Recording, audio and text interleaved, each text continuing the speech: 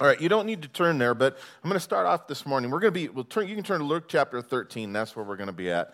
Continuing our study through the Gospel of Luke. Luke chapter 13. You can go ahead and start that timer back there for me if you want. Unless you guys want me to. I'll just go until second service starts. We won't even stop. We'll just keep going. They'll come in, okay? Yeah. So Luke chapter 13, or until Jesus comes back. Yeah. But I want to make a reference this morning to 1 Kings chapter 15 to kind of set the stage a little bit for what we're reading here in Luke chapter 13. And in 1 Kings chapter 15, we're told that after Solomon, David's son, Solomon became king of Israel, that he gave a sacrifice, we're told, of 1,000 burnt offerings on the bronze altar in the tabernacle. It's a pretty awesome thing. And one of the things we're told about Solomon in that passage is that he just loved God. And that was his motive. That was his heart for making this massive, wonderful offering, this sacrifice to the Lord. In light of this, we're told that God came and visited Solomon in a dream. And he came to Solomon, he said, ask, and whatever you ask, I'll give to you, is what God was saying to Solomon, wanting to bless Solomon. And because Solomon desired to be a good king, we know that he was young when he took the throne, Scripture tells us. He felt inadequate to lead God's people, ill-equipped. And so as a desire to be a good king, this is what he asked for God to give him. He asked God to give him an understanding heart, to be able to discern between good and evil. Isn't that a great request? You know, in matter of fact, God said, that's an awesome thing. And because you didn't ask for riches and wealth and fame and all this, He said, I'm going to bless you with great wisdom. And also, I'm going to give you all these other things as well that you didn't ask for. And so Solomon was given by God wisdom. And it says, exceedingly great understanding, so that Solomon's wisdom excelled the wisdom of all the other men. And we know that Solomon has been characterized as the wisest man that has ever lived. And in the book of Ecclesiastes, in chapter 1, verses 9 through 10, Solomon, with this God-given wisdom, inspired by the Holy Spirit, wrote this and said, it's so true, these words are so true, think about it. But he said this, he said, that which has been is what will be. That which is done is what will be done. And there is nothing new under the sun. Is there anything of which it may be said, see, this is new? It has already been in ancient times before us. And I call our attention to these words of wisdom in light of Luke chapter 13 this morning, because in this chapter, there's I think a perfect example of how there is nothing new under the sun, as there were two questions of thought that are questions that are still being asked today. Questions that have been asked generation after generation after generation.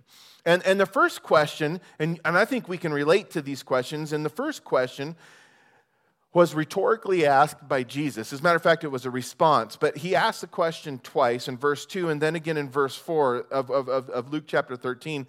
And he did so in order to deal with this issue of God's justice. Specifically the question, and you'll see the familiarity of it, but the question of if God is just, or if God is good, same thing, right? If God is just, then why does he allow for bad things to happen to good or innocent people, right? That's a question that is familiar, that we ask. And the second question is found in verse 23. Listen, it's where a man came to Jesus and asked this. He said, are there a few who are going to be saved? And it's worded a little weird, but really what he's saying in there is this: how could a loving God keep people from heaven? Again, a familiar question. And I believe these two questions are questions that we all have asked. And there are questions that others have asked us, and for sure I know this for myself, and I've talked to others as well, but questions that others have asked when we've tried to share our faith with them.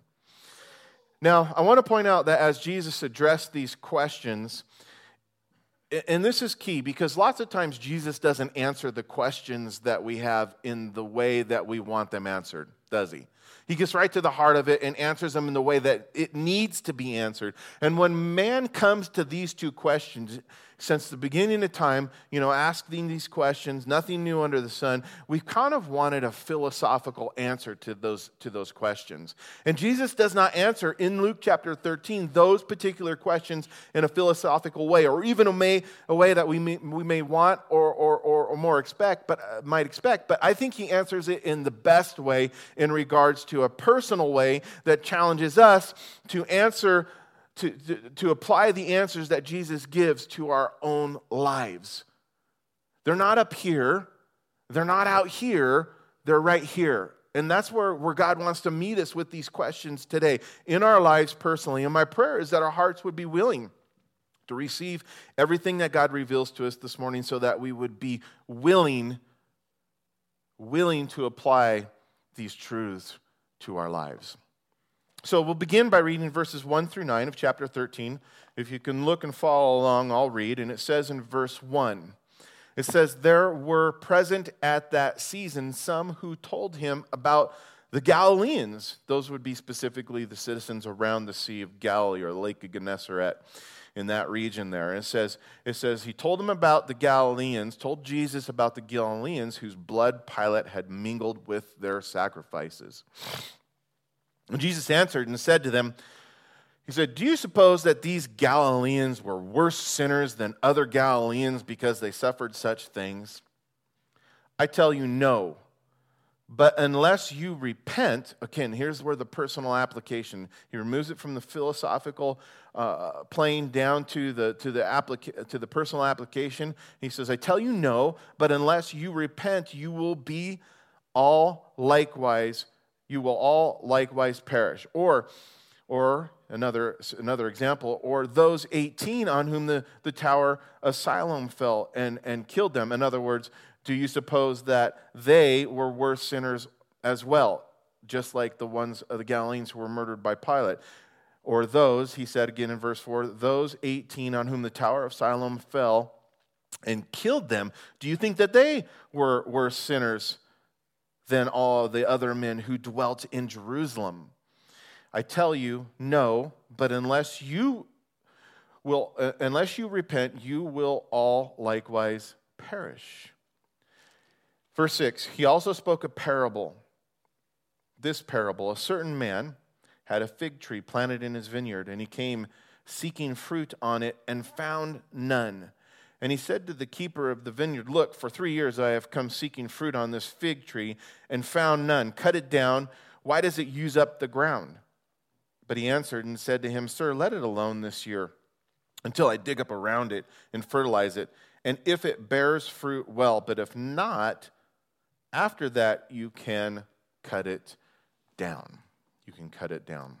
All right, we'll stop there. We're gonna make it all the way through, I think, like verse 23, something like that today. We'll see how far we get. But these first 9 verses, let's look at them in the context of where we were at. Because when we consider where we've been studying, when we consider last week's message, or last week's study, actually last couple weeks' study through chapter 12, because it took us 2 weeks to get through it.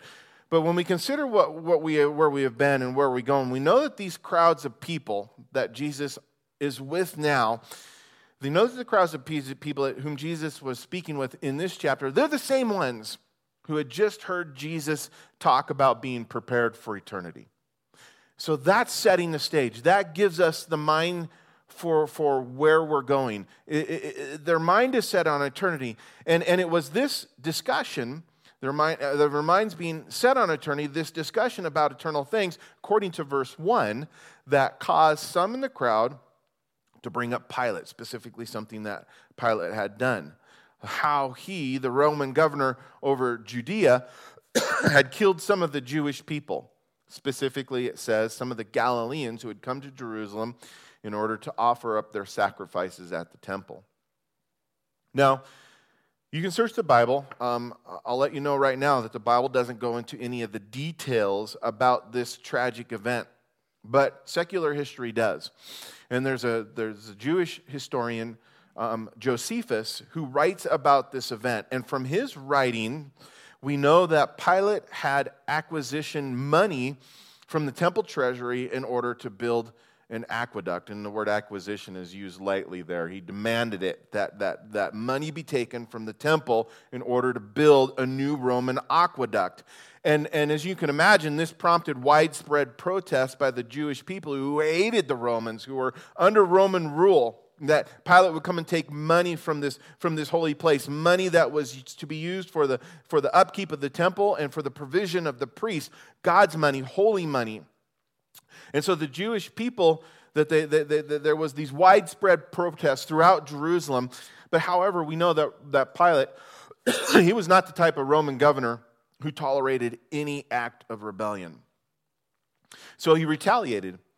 And Josephus tells us that he was able to stop the protests and disperse the protesters by putting his soldiers in civilian clothes and mixing them within the crowds of the protesters, those who were gathered there at the temple in Jerusalem protesting, and he gave them the orders to use the weapons that they had concealed in their garments and to use them to kill some of the unarmed and innocent protesters. And it was this tragedy that the people here in verse 1 had brought to Jesus' attention. Now, we're not told why it was that some, as it says here, some in the crowd had told Jesus about what had Pilate done. But we need to keep in mind, contextually as we flow through this chapter, we must keep in mind that the religious leaders who hated Jesus were still in the crowds, right? They were still in these crowds of people who were following Jesus at this time. And since Jesus was going to Jerusalem, we know that anything about what he might say about Pilate was sure to get there before him.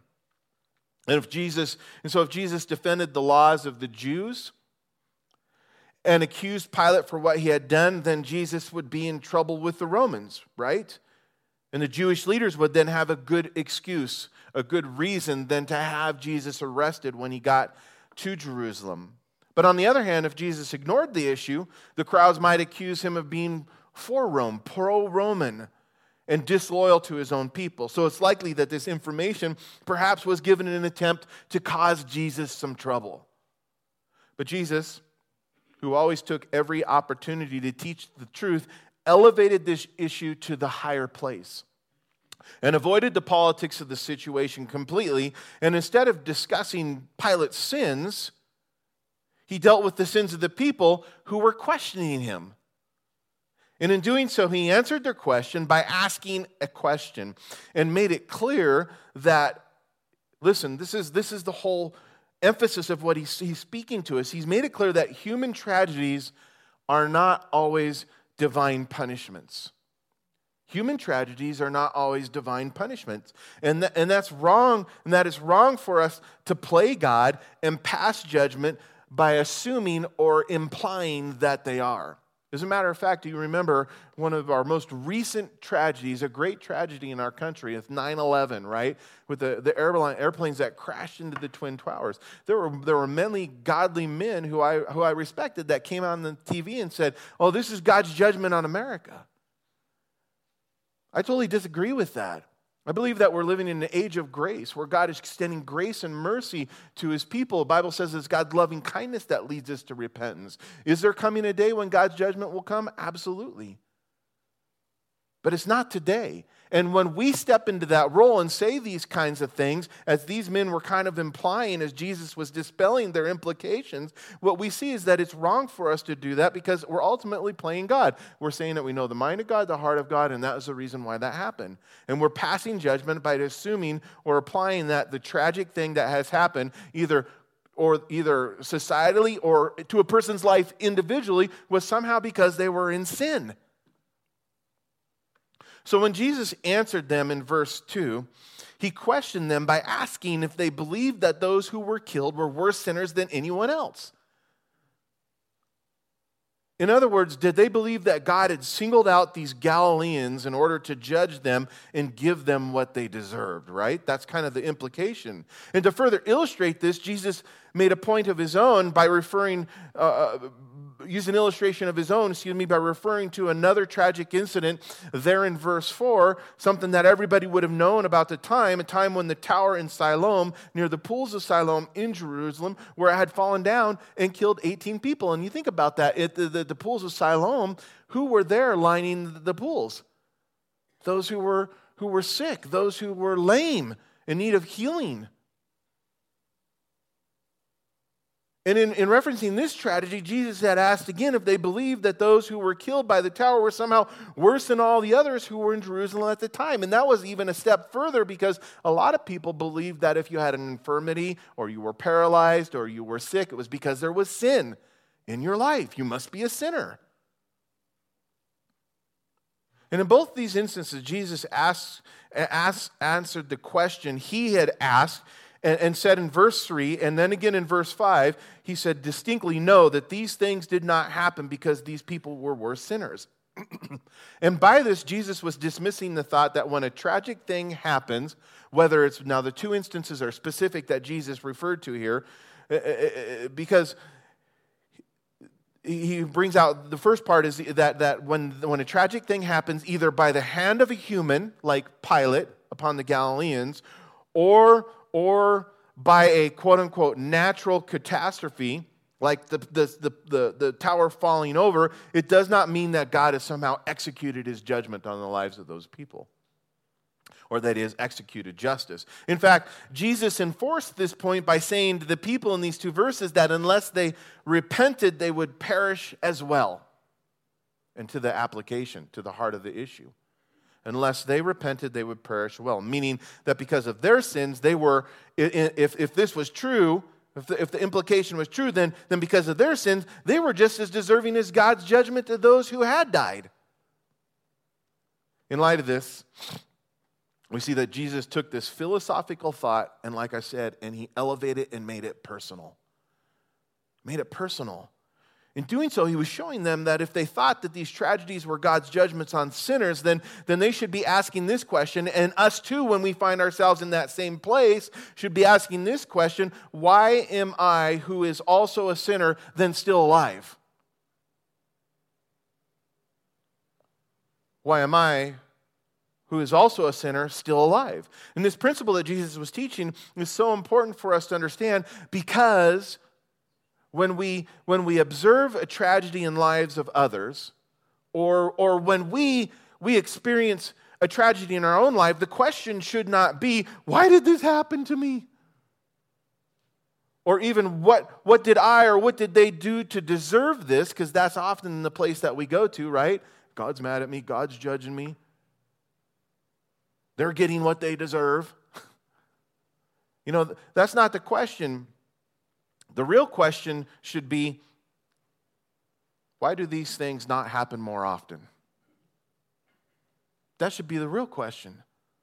You see, it's not an issue of why do bad things happen to good people, because the reality is that none of us are good and we all deserve to be judged by God. And when we realize this, we should really be asking, why is it that anything good happens to us who are bad? We should be more amazed at the good things that happen than about the bad things that happen. Because the fact of the matter is we are all sinners who rebel against God, are we not?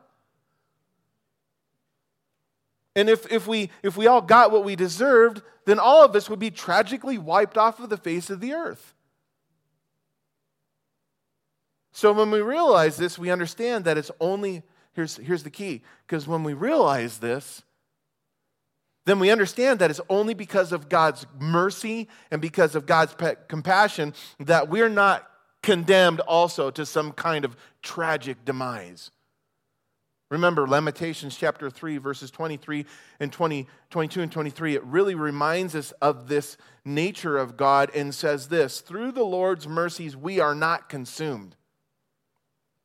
In other words, we deserve it, but through his mercies we are not consumed. Why? Because his compassions fail not. They are new every morning. Great is thy faithfulness. In light of this, I believe we spend, at least I do. Maybe you don't, I do. I think we're all the same. and these guys here as well that we're reading about. But I believe we spend way too much time complaining about the things that don't work out the way we think they should or the way that we want.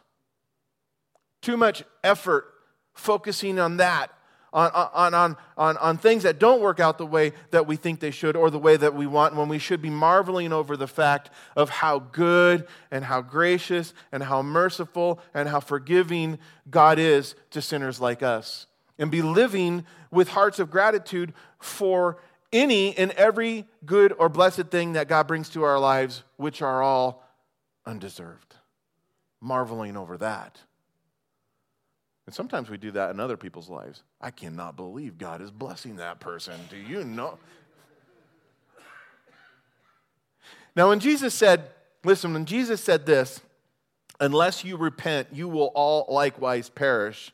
At the end of verse 5, follow this. He was indirectly pointing out how every human being is currently receiving God's mercy and compassion. Everyone who is alive today. And that there is coming a time, but here's the other part, here's the other side of it. He also pointed out that there is coming a time when every human being will stand before God and will be judged. And this truth takes the personal aspect of what Jesus is saying ultimately to a very sobering place, does it not? And the parable of the fig tree, which we read about here in verses 6 through 9, which is told without a conclusion. Don't you want to know what happened to the fig tree? I do. I mean, it's like, what happens? But this parable of the fig tree in verses 6 through 9, which is told without the conclusion, since the fig tree remains, the fate of the fig tree remains unknown, it makes what Jesus is saying here for us even more personal, as it has really two avenues of application for us to follow with the thought that Jesus just gave. The first is specifically for the nation of Israel. This is a parable that applies to the nation of Israel.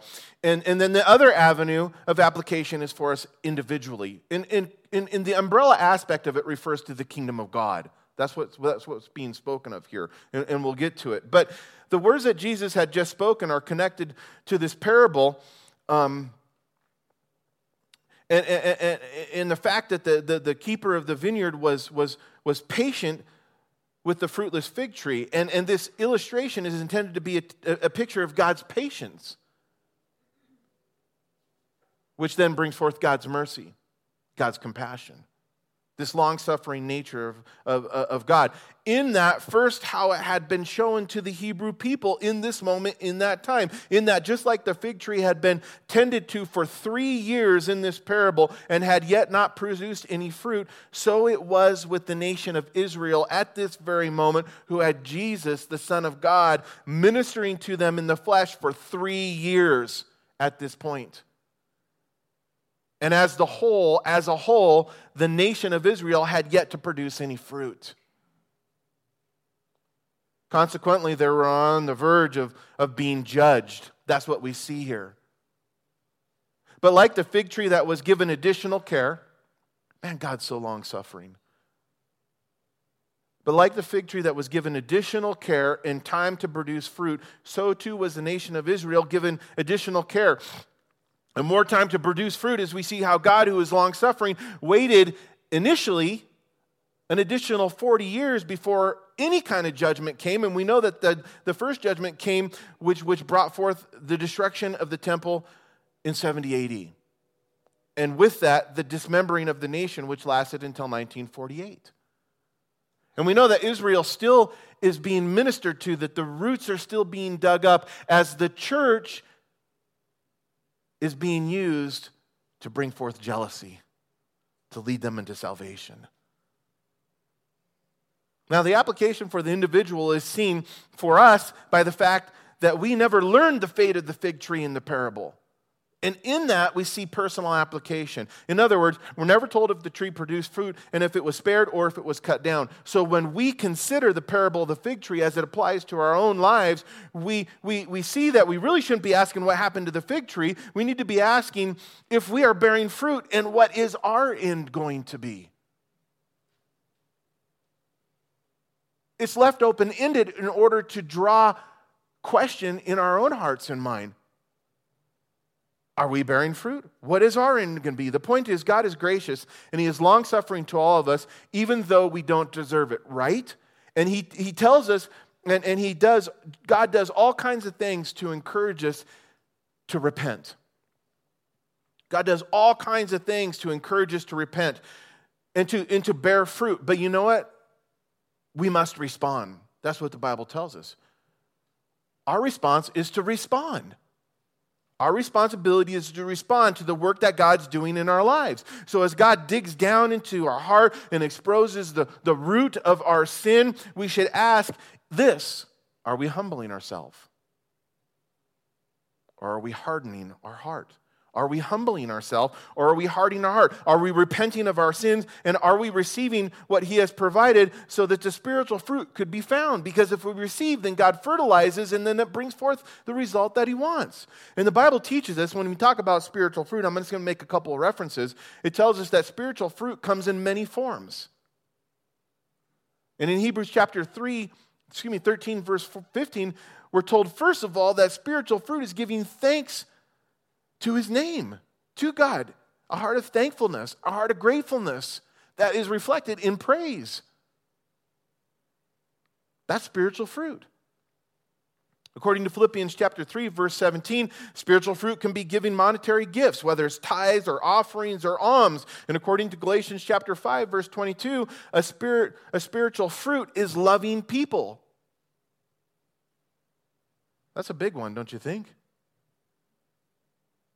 And according to Romans chapter 1, verse 13, spiritual fruit is winning souls. Are these things manifested in your life? When God walks by, does He see them? Can He pick these things from your life? And in James chapter 3, verse 18, it says that spiritual fruit is doing the works of righteousness. You know what that means? It means doing the right thing. It goes back to what we read last week. The good servant is the one who knows the will of God and does it. That's the right thing. And spiritual fruit is doing works of righteousness. In light of this, we need to ask ourselves, are we bearing fruit? Are we bearing the fruit that God is looking for, or does He walk away empty-handed each time He passes by? So the parable of the fig tree, if you're taking notes, I want to summarize it. It really reveals four important lessons. The first is this, that uselessness invites disaster. Is that not true? Uselessness invites disaster. How about this? The second thing that we learn from the lesson of the fig tree. If something only takes, it cannot survive. If something is only taking, it cannot survive. Life is found in giving, in production. How about this? God gives second chances. Amen. Parable of the fig tree teaches us that God gives second chances. But the parable of the fig tree also teaches this, that there is always a final chance. There's always a final chance. With that, let's read on to verse 10. It says, Now when He, Jesus, was teaching in one of the synagogues on the Sabbath, again, a Sabbath day thing, and behold, there was a woman who had a spirit of infirmity for 18 years, and she was bent over and could no way raise herself up. When Jesus saw her, He called her to Him and said to her, Woman, you are loosed from your infirmity. And He laid His hands on her, and immediately she was made straight and glorified God. But, don't be this guy. The ruler of the synagogue answered with indignation because Jesus had healed on the Sabbath. Everybody go, oh. And he said to the crowd, there are 6 days on which men ought to work, therefore come and be healed on them and not on the Sabbath day. And then the Lord answered him and said, Hypocrite, does not each one of you on the Sabbath loose his ox or his donkey from the stall and lead it away to water it? So ought not this woman, being a daughter of Abraham, who Satan had bound, think of it for 18 years, to be loosed from this bond on the Sabbath. And when he had said these things, all of his adversaries were put to shame, and all the multitude rejoiced for all the glorious things that were done by him. Now the point of Jesus purposely or intentionally healing this woman who had a spirit of infirmity for 18 years on the Sabbath, I will say this, it is the exact same purpose as the previous two accounts that Luke has recorded for us, which we've studied up to this point. So I want to say it, I don't think we're going to spend a lot of time on these particular verses, but I do want to get to one thought. So when Jesus healed this woman on the Sabbath, it was done intentionally to once again demonstrate how God, who loves us, is concerned about our needs. Our temporal needs, the earthly needs, the things right now, he cares about them. We're of a value to him, right? But also to show us that we need to be concerned for the needs of others. That's what we see here as well. Not only is God concerned about our needs as we see this, but we see that we should be concerned for the needs of others. As we look at the Pharisee, the ruler of the synagogue, who was not. Sadly, the self-righteous leader had placed, not just him, but all of them had placed heavy burdens on the people we know with the rules and regulations. And because of these rules and regulations, it had somehow become a wrong thing to help a person who was in need on the day that God set aside to honor him. By helping this woman, Jesus was honoring God because healing her was a demonstration of God's love for her. Do you see that? And Jesus pointed out the hypocrisy of the ruler of the synagogue who had condemned Jesus for doing this quote-unquote work on the Sabbath, and said in verse 15 that they didn't think it was wrong to work and care for their animals on the Sabbath, so how could it be wrong to care for this woman who was the daughter of Abraham, meaning what that meant was a child of God, who is of more value to God than any animal. I don't care what the Humane Society says. Simply put, Jesus had rebuked this religious leader for his hypocrisy and said that he treated his animals better than he would be willing to treat this woman. Before I move on, I want to point out that just like this religious leader who was in charge of the synagogue, guys, there are a lot of people today who are really good at pointing out what is right and what is wrong and have no ability to see a need. May that not be us. May we not have the ability to point out what is right and wrong and be blind to the need that's before us. In fact, many people are blinded by a critical spirit, and that's what happens in those situations. We have a critical spirit, and we rarely see or take an opportunity to minister to anyone. Yet God's desire clearly here is that we have eyes of compassion like Jesus, so that we're able to see a need and then willing to do whatever it takes to meet that need. Remember, in 1 John chapter 3, verses 16 through 18, it says this. Listen, it says, "By this we know love, because he laid down his life for us. And we ought to lay down our lives for the brethren, but whoever has this world's good and sees his brother in need and shuts up his heart from him, how does the love of God abide in him?" My little children, let us not love in word or in tongue, but in deed and in truth. Verse 18, it says, Then he said, again, Jesus said, "What is the kingdom of God like? And what shall I compare it to? It is like a mustard seed, which a man took and put in his garden, and it grew. And it became a large tree, and the birds of the air nested in the branches." Verse 20, and again he said, "To what shall I liken the kingdom of God? It is like leaven, which a woman took and hid in 3 measures of meal until all was leavened." Now, right here we have additional parables, 2 real very short parables, which is parables, again, just an earthly example that is used to convey or to reveal a spiritual truth, okay? And in these 2 short parables, what we know is that they have both been spoken. The ones that were spoken here to these people had been spoken previously to another crowd of people. This isn't the first time that Jesus used these parables to teach. Here to the congregation of the synagogue, those who were in this synagogue and see what the religious leader had done, that's the context for it now. But according to Matthew chapter 13, He had previously spoken these parables to a great multitude of people who had lined the shores of the Sea of Galilee. That was the time when Jesus got in the boat and pushed off, remember? And the crowds of people were there, and Jesus began to speak to them, a great multitude. And at that time, when it was all over, Jesus' disciples came and said, "Hey, Jesus, can you tell us what that means? Why do you speak in these parables now?" And Jesus explained to his disciples exactly what these comparative illustrative pictures represented, what they meant. So we don't have to guess. And when we consider the first parable of the mustard seed, we need to understand, first of all, that a mustard seed does not on its own grow into a large tree.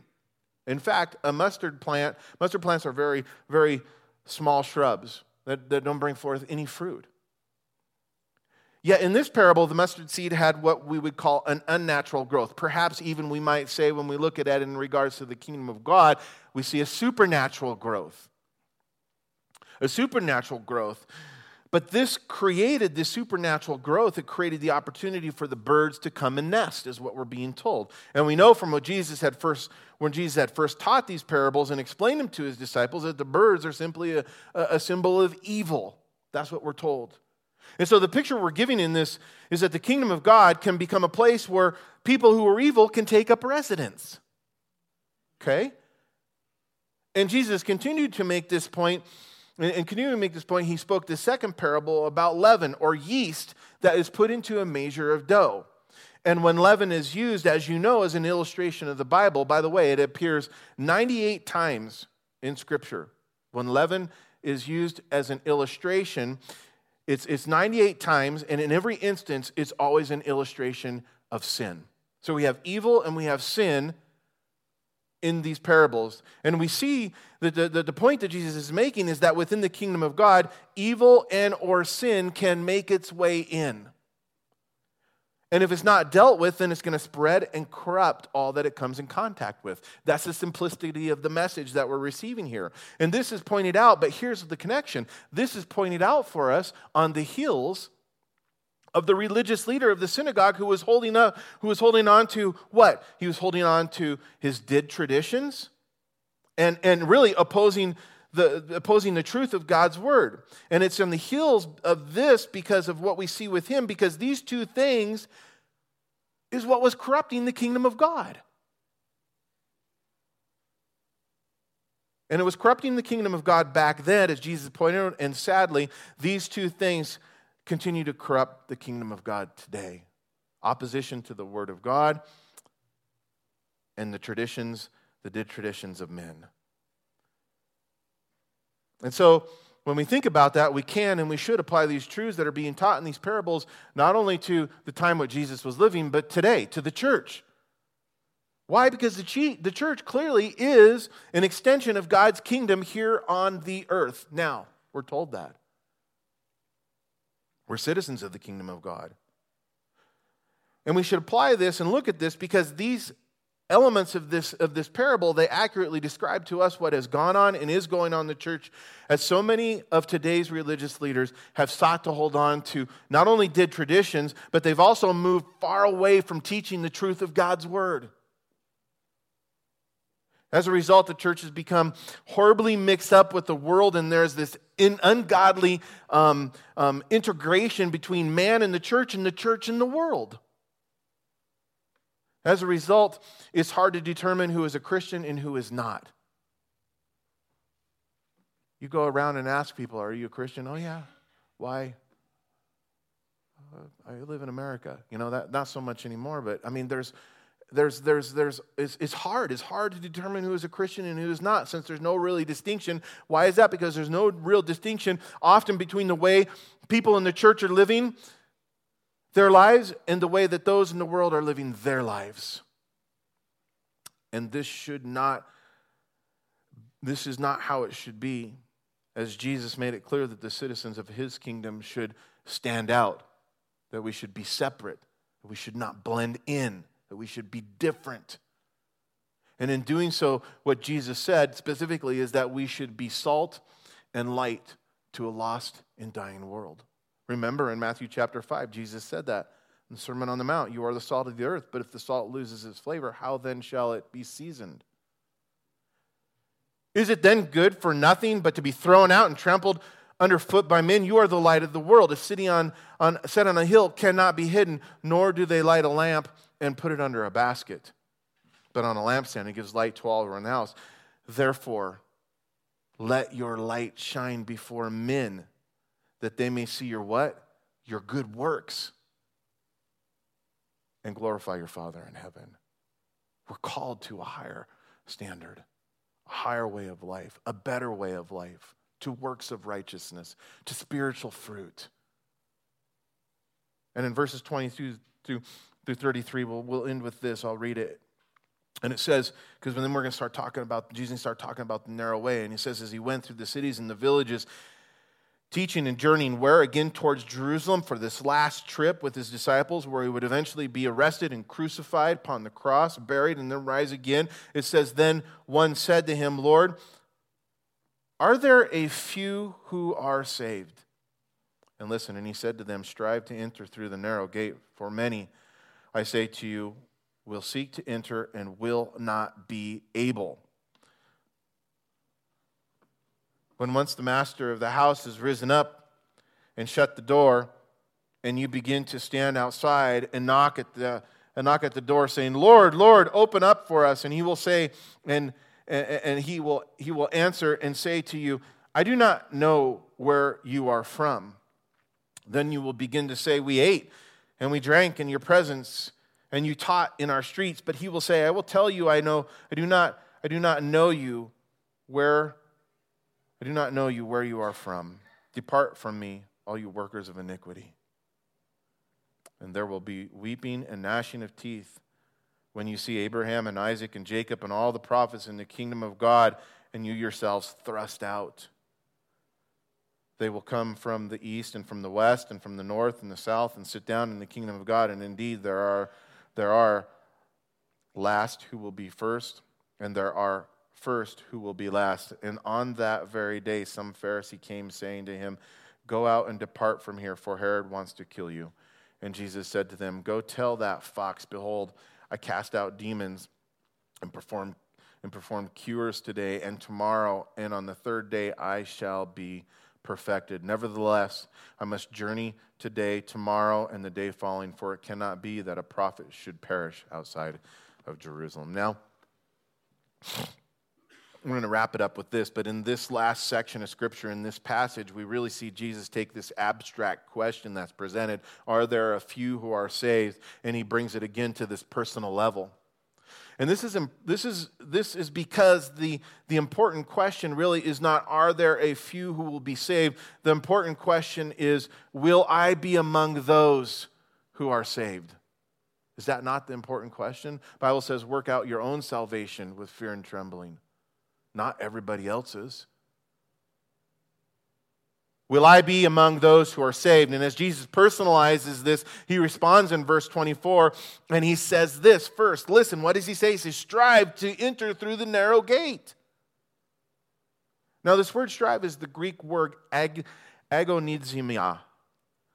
And it means to agonize, like an athlete. That's what it means. And if you've ever, how to say this, if you've ever run, you know what this means. I hate running. But I think I need to do it some reason. Or I work out with another guy here in the church, Mike Phillips, every once in a while. And if you work out with Mike, you'll know what it means to agonize like an athlete. But in light of this, we see that this word strive does not imply ultimately that we're saved by hard works, okay? I've got to work really hard to be saved. That's not what it's saying, because we know that we're saved by grace when we trust in Jesus Christ, salvation in him alone. Rather, this admonition to strive like an athlete, to enter in through the narrow gate, is intended to warn us so that we do not take an easy or a complacent attitude when it comes to the destiny of our soul. The most important thing. You know, when I was doing hospice chaplaincy for 3 years, I came across many people who come to their inner life that hadn't even considered what was next. They were considering it now, but they'd gone through all their whole life in some form or fashion and never spent the time to really research, to dedicate themselves, to strive, to figure out what eternity was all about, how to get there, what was needed to end up in heaven. to have life after death.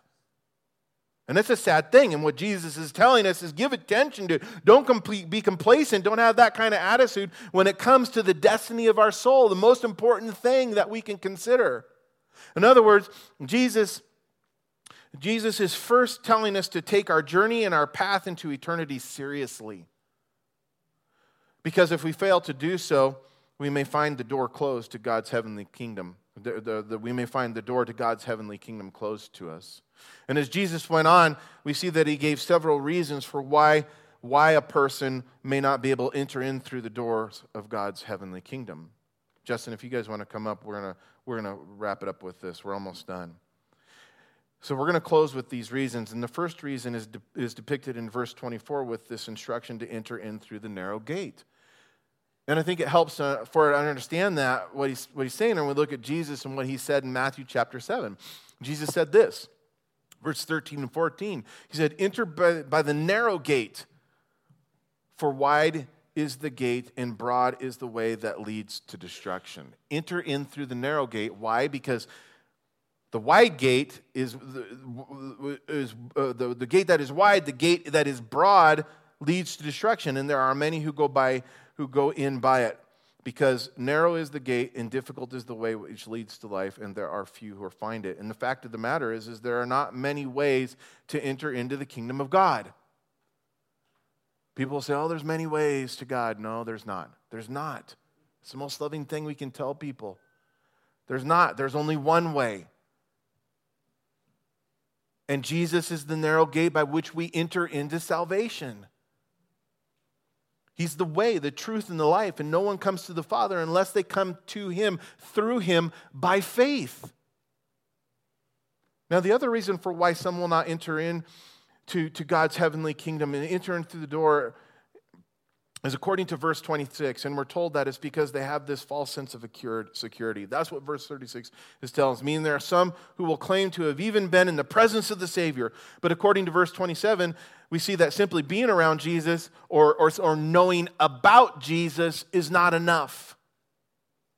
And this is because salvation requires a relationship with Jesus and where he knows us personally and we know him as the Lord, our Savior, the only begotten Son of God. And a third reason that Jesus gave for this being kept out is ultimately revealed to us in verse 30, where we see that it's because of pride. And I think this is probably an underlying issue for everything, but Jesus singles it out here in verse 30, and it says, indeed, there are last who will be first, and there are first who will be last.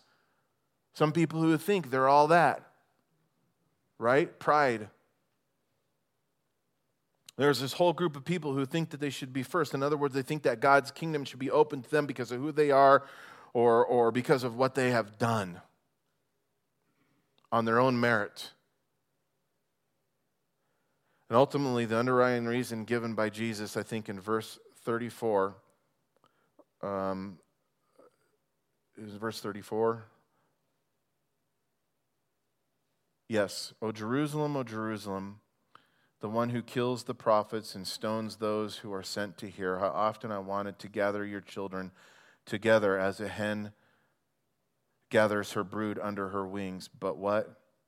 You were not willing.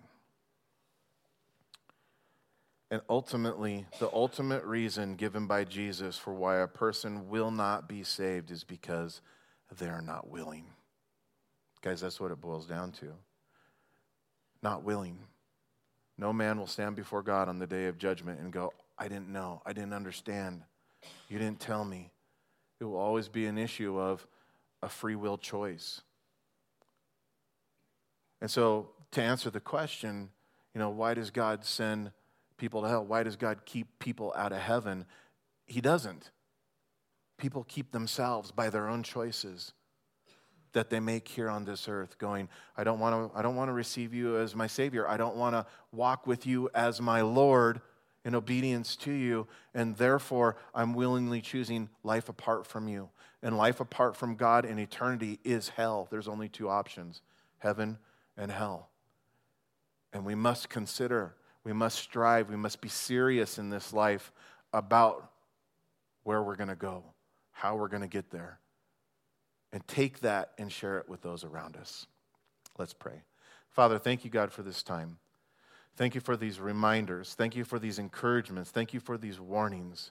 Lord, thank you for speaking to our hearts individually and personally. And Lord, even in walking with you daily, Lord, we've received your Son, Jesus, and we thank you for the gift of salvation, that you brought us to this place where we've wanted to choose you. You've opened up our eyes where we've received you. But Lord, I know that you call us to walk in willingness to the life that you've called us to, willing to obey you, willing to submit to you, willing to fall deeper in love with you. And so, Lord, I pray that we would do that again today, seeing your goodness and your kindness, your mercy and your compassion, and how even though we don't deserve it, Lord, in this life, you've given us life and life abundantly, and you pour out so many good things upon us. Lord, may we praise you. May we rejoice always. May we give thanks. In Jesus' name we pray. Amen.